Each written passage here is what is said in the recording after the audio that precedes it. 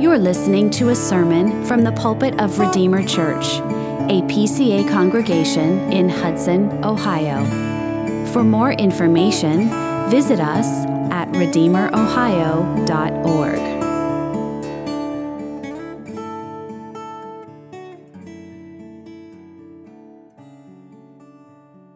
Still, we are in the farewell speech of Paul, and we're looking at verses 32 through 35 in chapter 20 of the book of Acts.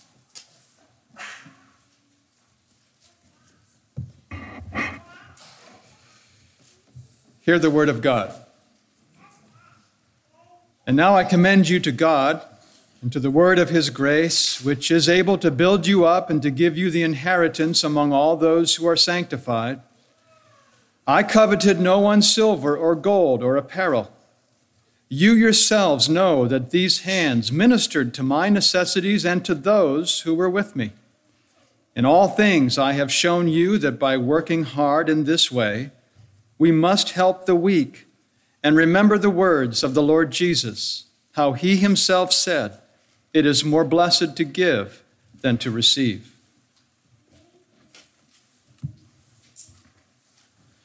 So Paul concludes this farewell speech by entrusting the Ephesian leaders to God's sovereign grace.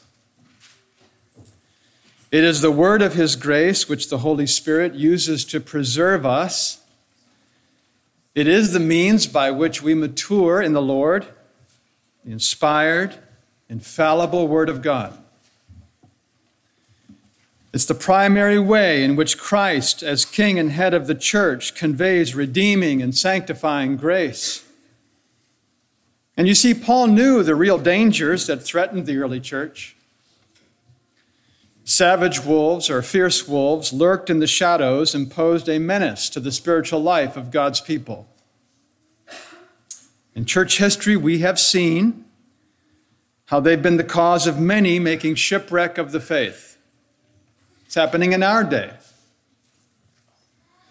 At the same time, the Apostle Paul trusted in the fatherly care of God, who was wise and all-powerful, and he told Timothy, God's firm foundation stands bearing this seal: the Lord knows those who are his. So he was a glass half full kind of guy. And in this farewell address, Paul mentioned his selfless conduct in the gospel ministry. He did not live off the wealth of others, but worked with his own hands.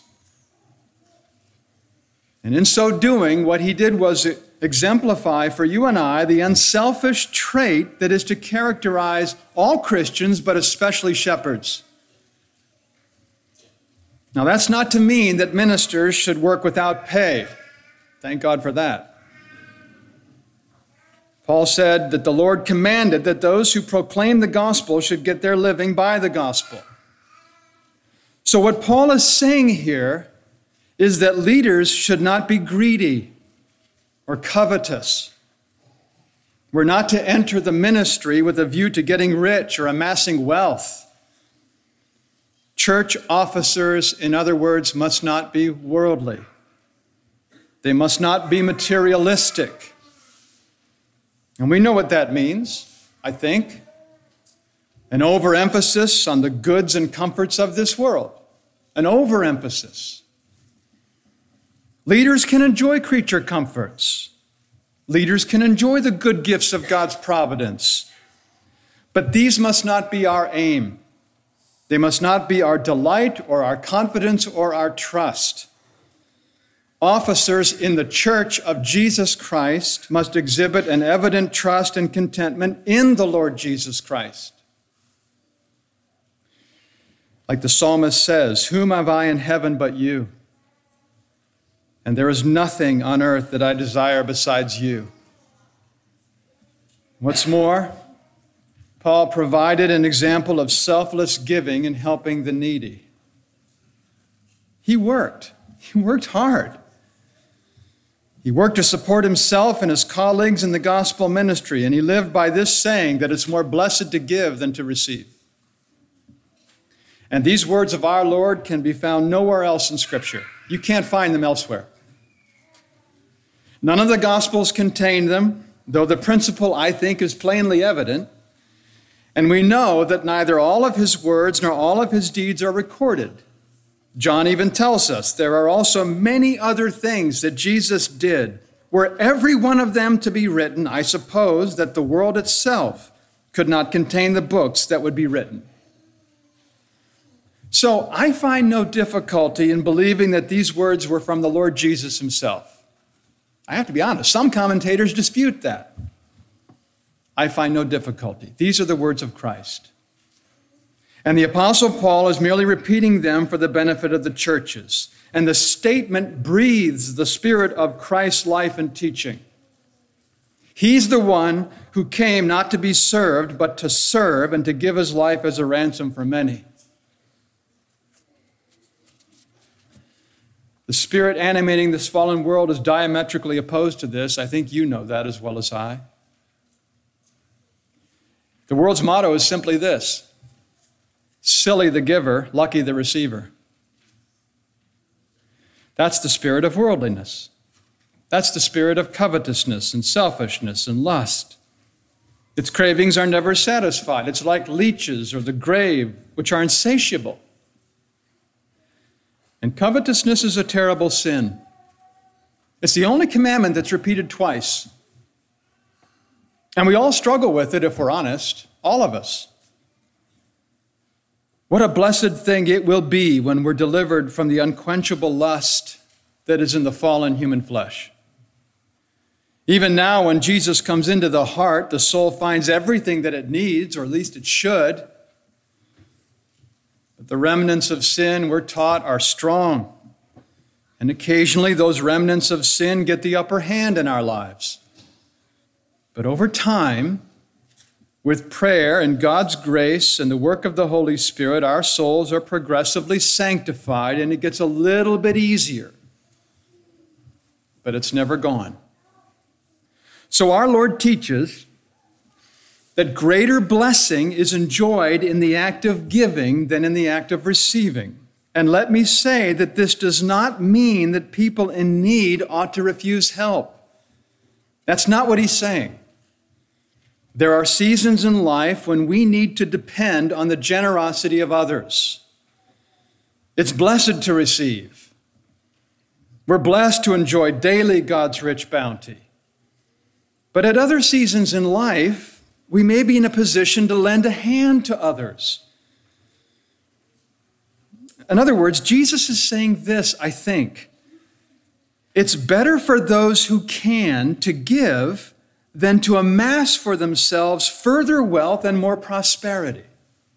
I think that's what he's saying. It's not wrong to have wealth. Paul neither envied nor condemned the rich.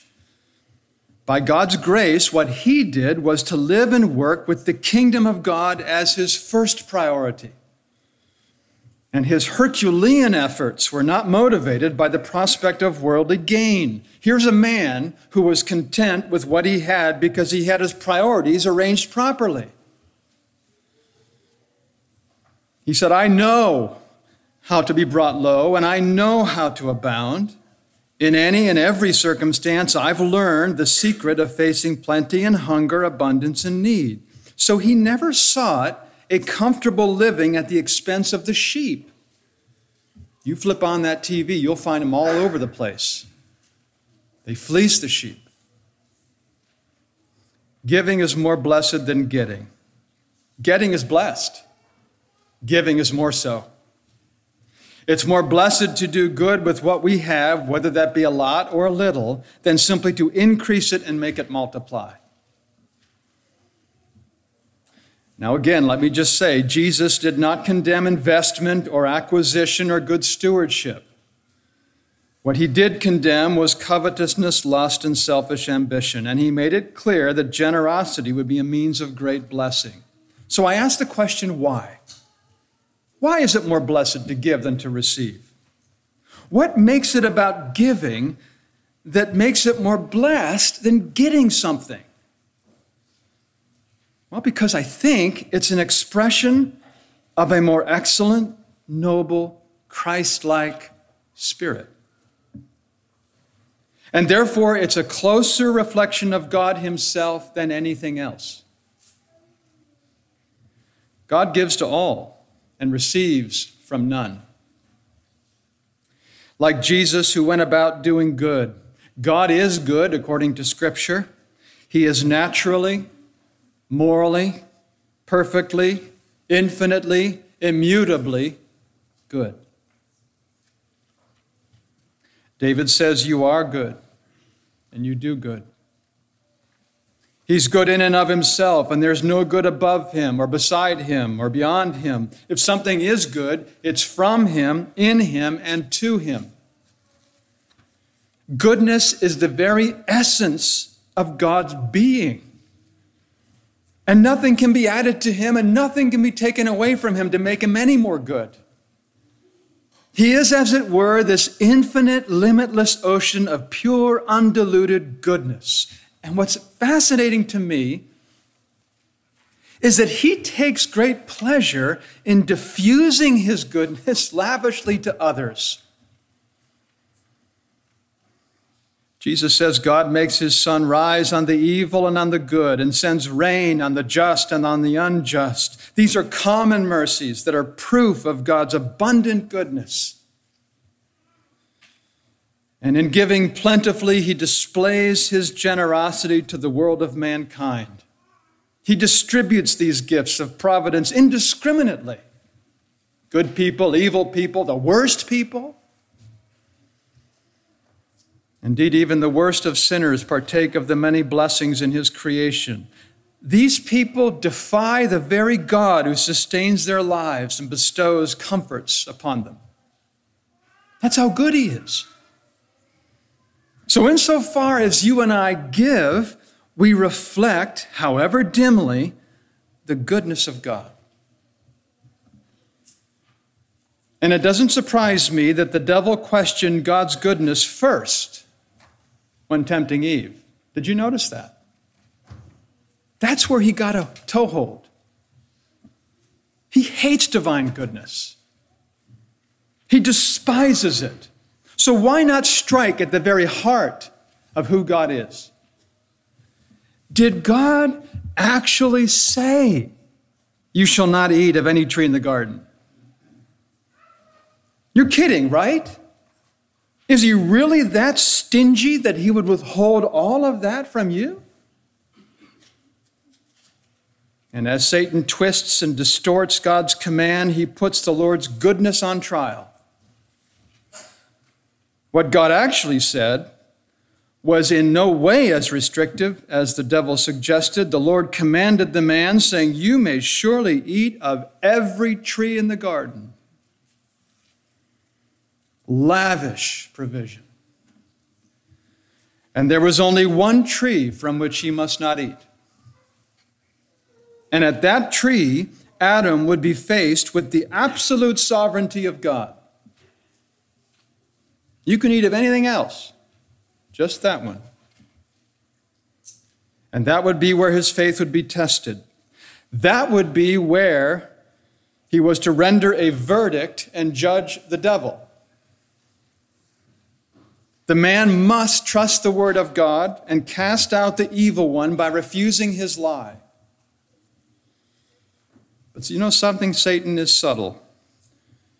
And he questioned God's goodness, and he sowed even so minutely the seeds of doubt. He's shrewd, and he's a cunning liar, and he slandered God's character. How could God prohibit you from all of those trees? How stingy and spiteful. And that's how Satan first introduced doubt about his goodness, and he does it every day since. How can God allow so many tragedies in this world? How can you believe in a God that allows those things to happen? And he sows the seeds of doubt. You listen to the noted atheists, and they have no other argument but that. And they question the goodness of God. So I ask, how is the goodness of God manifested in this present age? And then there's three theaters, so to speak. The first is creation, where we see evidence of his goodness in everything that's made. To see his bounty, you don't need a telescope or a microscope or a horoscope. Everywhere we look, there is abundant evidence of his goodness. During the first 6 days after each day's work, God saw that it was good. And with man as the crowning touch, he declared, "Behold, it's very good." And he didn't do this to be happy. He did this to be generous. From all eternity, God was happy. He was blessed and he existed in perfect unity. He wanted to share his goodness with creatures who could enjoy it. So he made heaven and earth that we could glorify and enjoy the Creator. Solomon says in Ecclesiastes 8, "I commend joy, for man has nothing better under the sun but to eat and drink and be joyful." In other words, we can cheerfully enjoy the creation gifts given by the Lord.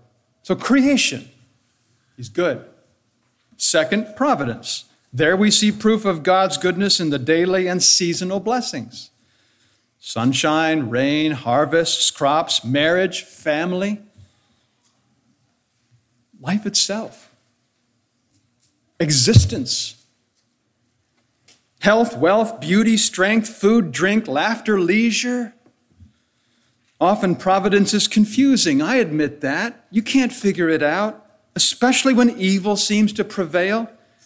And sometimes we might be tempted to think that God has ceased to be good. But you know something? You and I view providence only in pieces. If we could see the completed puzzle, we would truly rejoice in just how wise and good our Father is. He prayed. When we get there, we're going to have the answers, at least some of them. Paul told the Lystrians he did not leave himself without witness, for he did good by giving you rains from heaven and fruitful seasons, satisfying your hearts with food and gladness.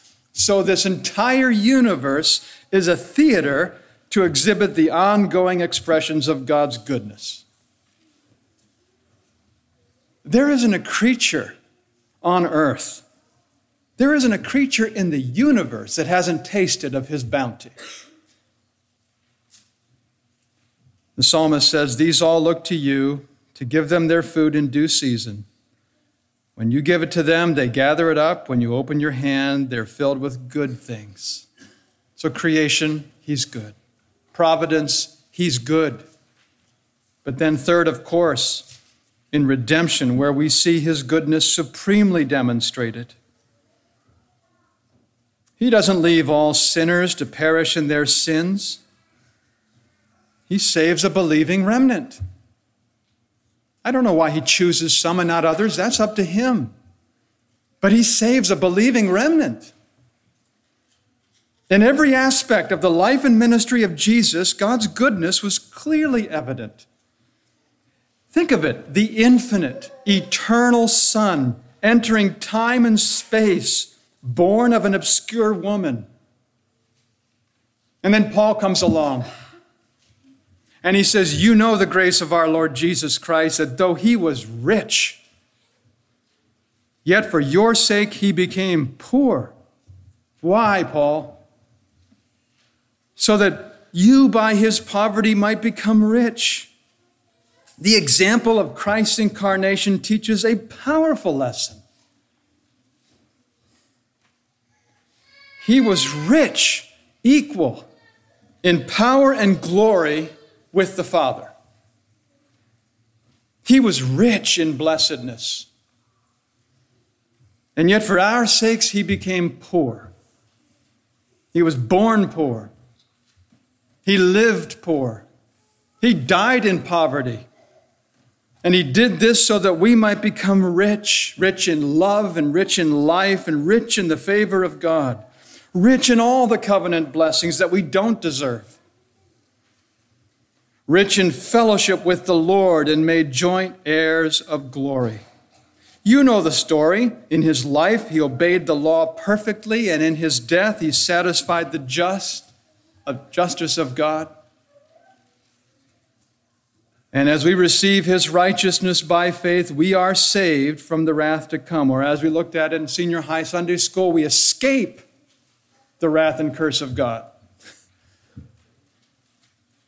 And it's all of grace. God provides it all. He gives, we receive. It's all of grace. He provides Christ as the mediator to satisfy the demands of justice. You know something? He could have demanded that of us. He could have demanded that you and I pay that price. He could have left us without a mediator. And you're going to pay it down to the very last penny. But all he requires of us is that to share in Christ's victory is faith. Just faith. And even that's his gift. The Spirit works that faith in us. And therefore it's all of grace. We simply receive it. Having been born from above by the Holy Spirit, we're forever indwelt by his presence, and he gives us this new life so that we can believe and receive Jesus into our hearts. So there you have it. All partake of God's goodness in creation, many partake of his goodness in providence, and believers partake of his goodness in redemption. It's the sincere Christian who receives the cream of God's goodness. I don't care who you are. If you're a Christian, the cream of God's goodness. The earth he created supplies you with what you need. The history he has pledged to work together everything for your good. And in redemption through Christ, he forgives your sin and accepts you as righteous in his sight. That's good. Don't ever be tempted to question his goodness. So let's try to frame our hearts that you and I may be more ready to give than to receive. Because as Paul says, if the readiness is there, if you're willing, it's acceptable according to what you have, not according to what you don't have.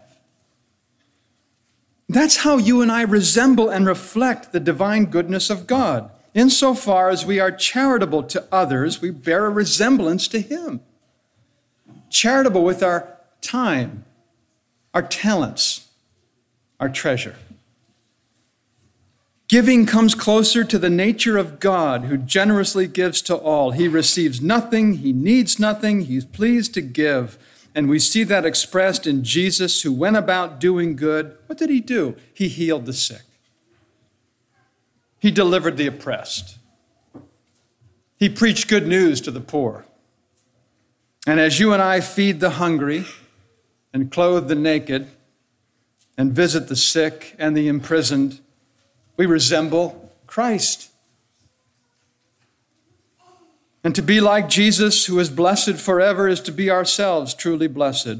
And is it not an honor? An honor to be instruments of providence in supporting others. You know, God could help them without you and me. He doesn't need us. But he gives the honor to us of helping others. Herein lies the true advantage of having wealth. Some of you have wealth, and I'm thankful to God for it. But here's the advantage of having wealth. You can help others. Our Lord said, "Be merciful even as your Father is merciful." Chrysostom, one of the great church fathers and a preacher, said this: Christ does not say, if you fast, or if you pray, or if you prophesy, or if you be learned, you shall be like your heavenly Father. That's not what he said. But if you be loving, if you be merciful, if you distribute to the necessities of others, then you are like him. And moreover, it's not enough that we simply refrain from injuring and doing harm to others. Our ladies know this well. Guys, we're not wired this way. If I don't hurt you, we're okay. Our ladies are proactive, typically, in doing good. You see, our duty involves more than just refraining from hurting somebody. It involves doing good to others, helping others, And giving may at first seem like a loss, but you know something? The investment pays dividends. Jesus says, don't lay up for yourselves treasures on earth, where moth and rust destroy and where thieves break in and steal. But lay up for yourselves treasures in heaven, where neither moth nor rust destroys and where thieves do not break in and steal. And I think what our Lord is teaching us here is that the delight of doing good far outweighs the material cost of helping others. And I think this is especially true in two very important things: giving and forgiving. We're told, first of all, with giving, whatever you wish others to do to you, do also to them. It's been called the golden rule, as you know. It's based upon the commandment, love your neighbor as yourself. And so we were made to delight as much in doing good to others as in receiving from them. Even more so because here Jesus says it's more blessed to do so. It comes closer to the nature of God. And as children resemble their parents, so Christians ought to resemble God. Isn't this what the psalmist tells us in Psalm 41? Are you familiar with that? Listen to what it says at the very beginning. Blessed is the one who considers the poor. In the day of trouble, the Lord delivers him. As the Lord shows goodness and mercy to us, so we show this to others. Ultimately, I think the principle boils down to the attitude, the readiness. If you desire to help according to your ability, God is pleased with it. I don't care if it's $10 or $1 million. If you give what is in your power to give, then the Lord is truly satisfied. And not everybody can give financially. That's okay. But you can give of your time, and many of you do. And you can give of your talents, and many of you do. Consider the poor widow who put 2 small copper coins in the offering box. Nobody even gave it a thought. It amounted to a penny. And Jesus says, in commenting on this, truly I say to you, this poor widow has put in more than all those who are contributing to the offering box. Because they all contributed out of their abundance. Now, he didn't say that was wrong. He's just comparing. They all contributed out of their abundance, but she out of her poverty has put in everything she had, all she had to live on. You've heard of the Dead Sea. It's dead. And do you know why it's dead? It's so salty that it contains no fish or plant life whatsoever. It's a dead sea. And that's due to the absence of outlets. Water pours in, nothing flows out. Many inlets combined with no outlets is a perfect recipe for a dead sea. And it's no different with the Christian. Many inlets, many sermons, many conferences, many this, many that, no outlets means a dead spirit. That's giving, but secondly, in forgiving. We forbear with one another and forgive each other, which is vital. Even as God in Christ has forgiven us, so we are to forgive each other. And this is probably one of the most difficult things in the Christian life, forgiveness. No human being, though, can wrong you as much as you have wronged the Lord. Nobody. And in Jesus, he pardons all your sins and cleanses you of all of your unrighteousness. And should we not then freely and easily and consistently forgive each other? We're sinners. We're going to offend one another. You know what marriage is? It's the union of two sinners. Nobody's compatible. That's the point. We learn to love one another. In his story, Jesus told of the king who forgave the servant 10,000 talents. And that same man goes out and he throttles his friend who owed him 100 denarii. And the difference is like millions compared to tens. And his master said to him, "You wicked servant, I forgave you all that debt because you pleaded with me. And should not you have had mercy on your fellow servant as I had mercy on you?" So if somebody asks you to forgive them, it's not only your privilege, it's your obligation to do so. You don't have a choice. As I said, it's a great honor to be instruments of the divine goodness. And insofar as we do that, the image of God shines forth in a very special way. I'm not saying it's easy. It's hard. Love your enemies and do good and lend, expecting nothing in return, and your reward will be great, and you will be sons of the Most High, because it comes closer to the nature of God than anything else. And let me just close with this, that our giving and our forgiving will be noted by the King on the day of judgment. The Lord Jesus himself gives us a description of that process that will take place at the end of time. He who was unjustly judged and condemned by wicked men will judge the world in righteousness. And the king will sit upon his throne, and he'll separate the sheep from the goats. As wheat and weeds are separated at the harvest, and as good fish and bad fish are separated on the shore, he'll distinguish between believers and unbelievers with perfect precision. So exact will he be that the humblest, most obscure believer or saint will not be lost in the crowd of sinners. And the most convincing sinner or unbeliever will not be lost in the crowd of saints.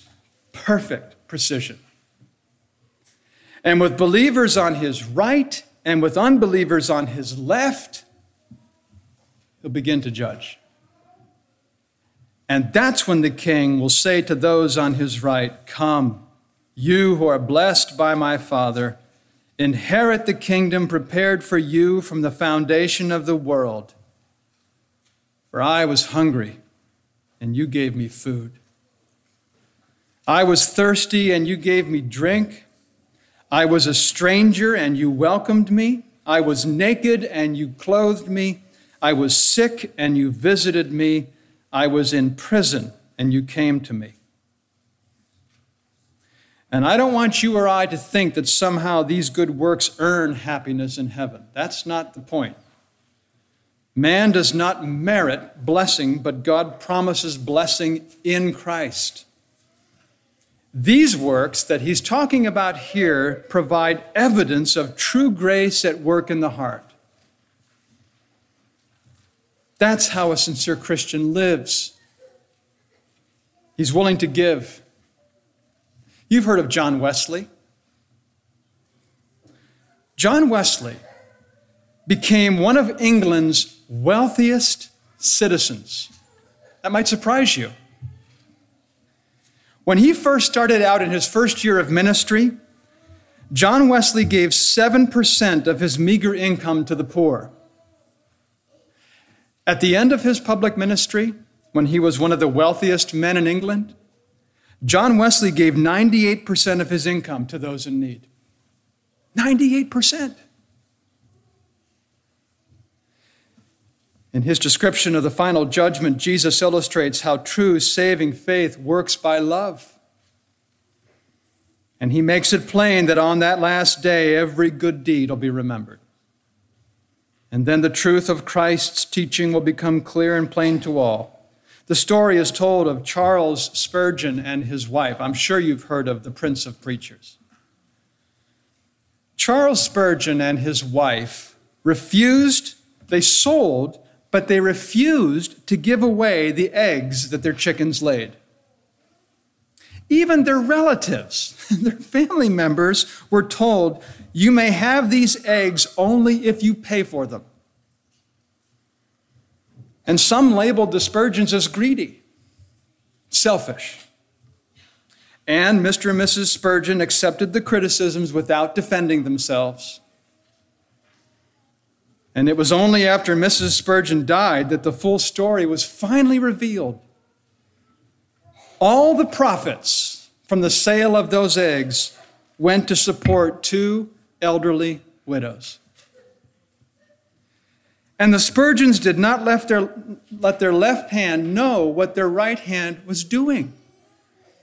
They endured the criticisms in perfect silence.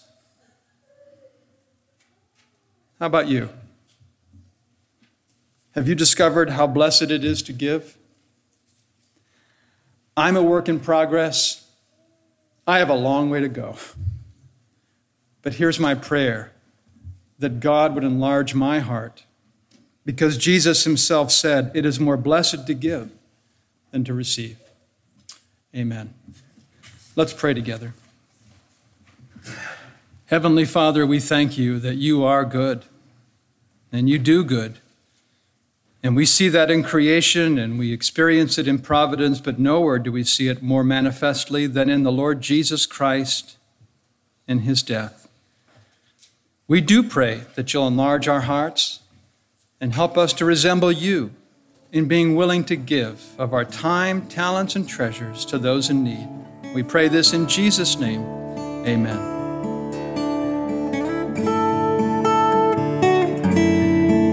Thank you for listening. For more information or to connect with us, visit us at redeemerohio.org.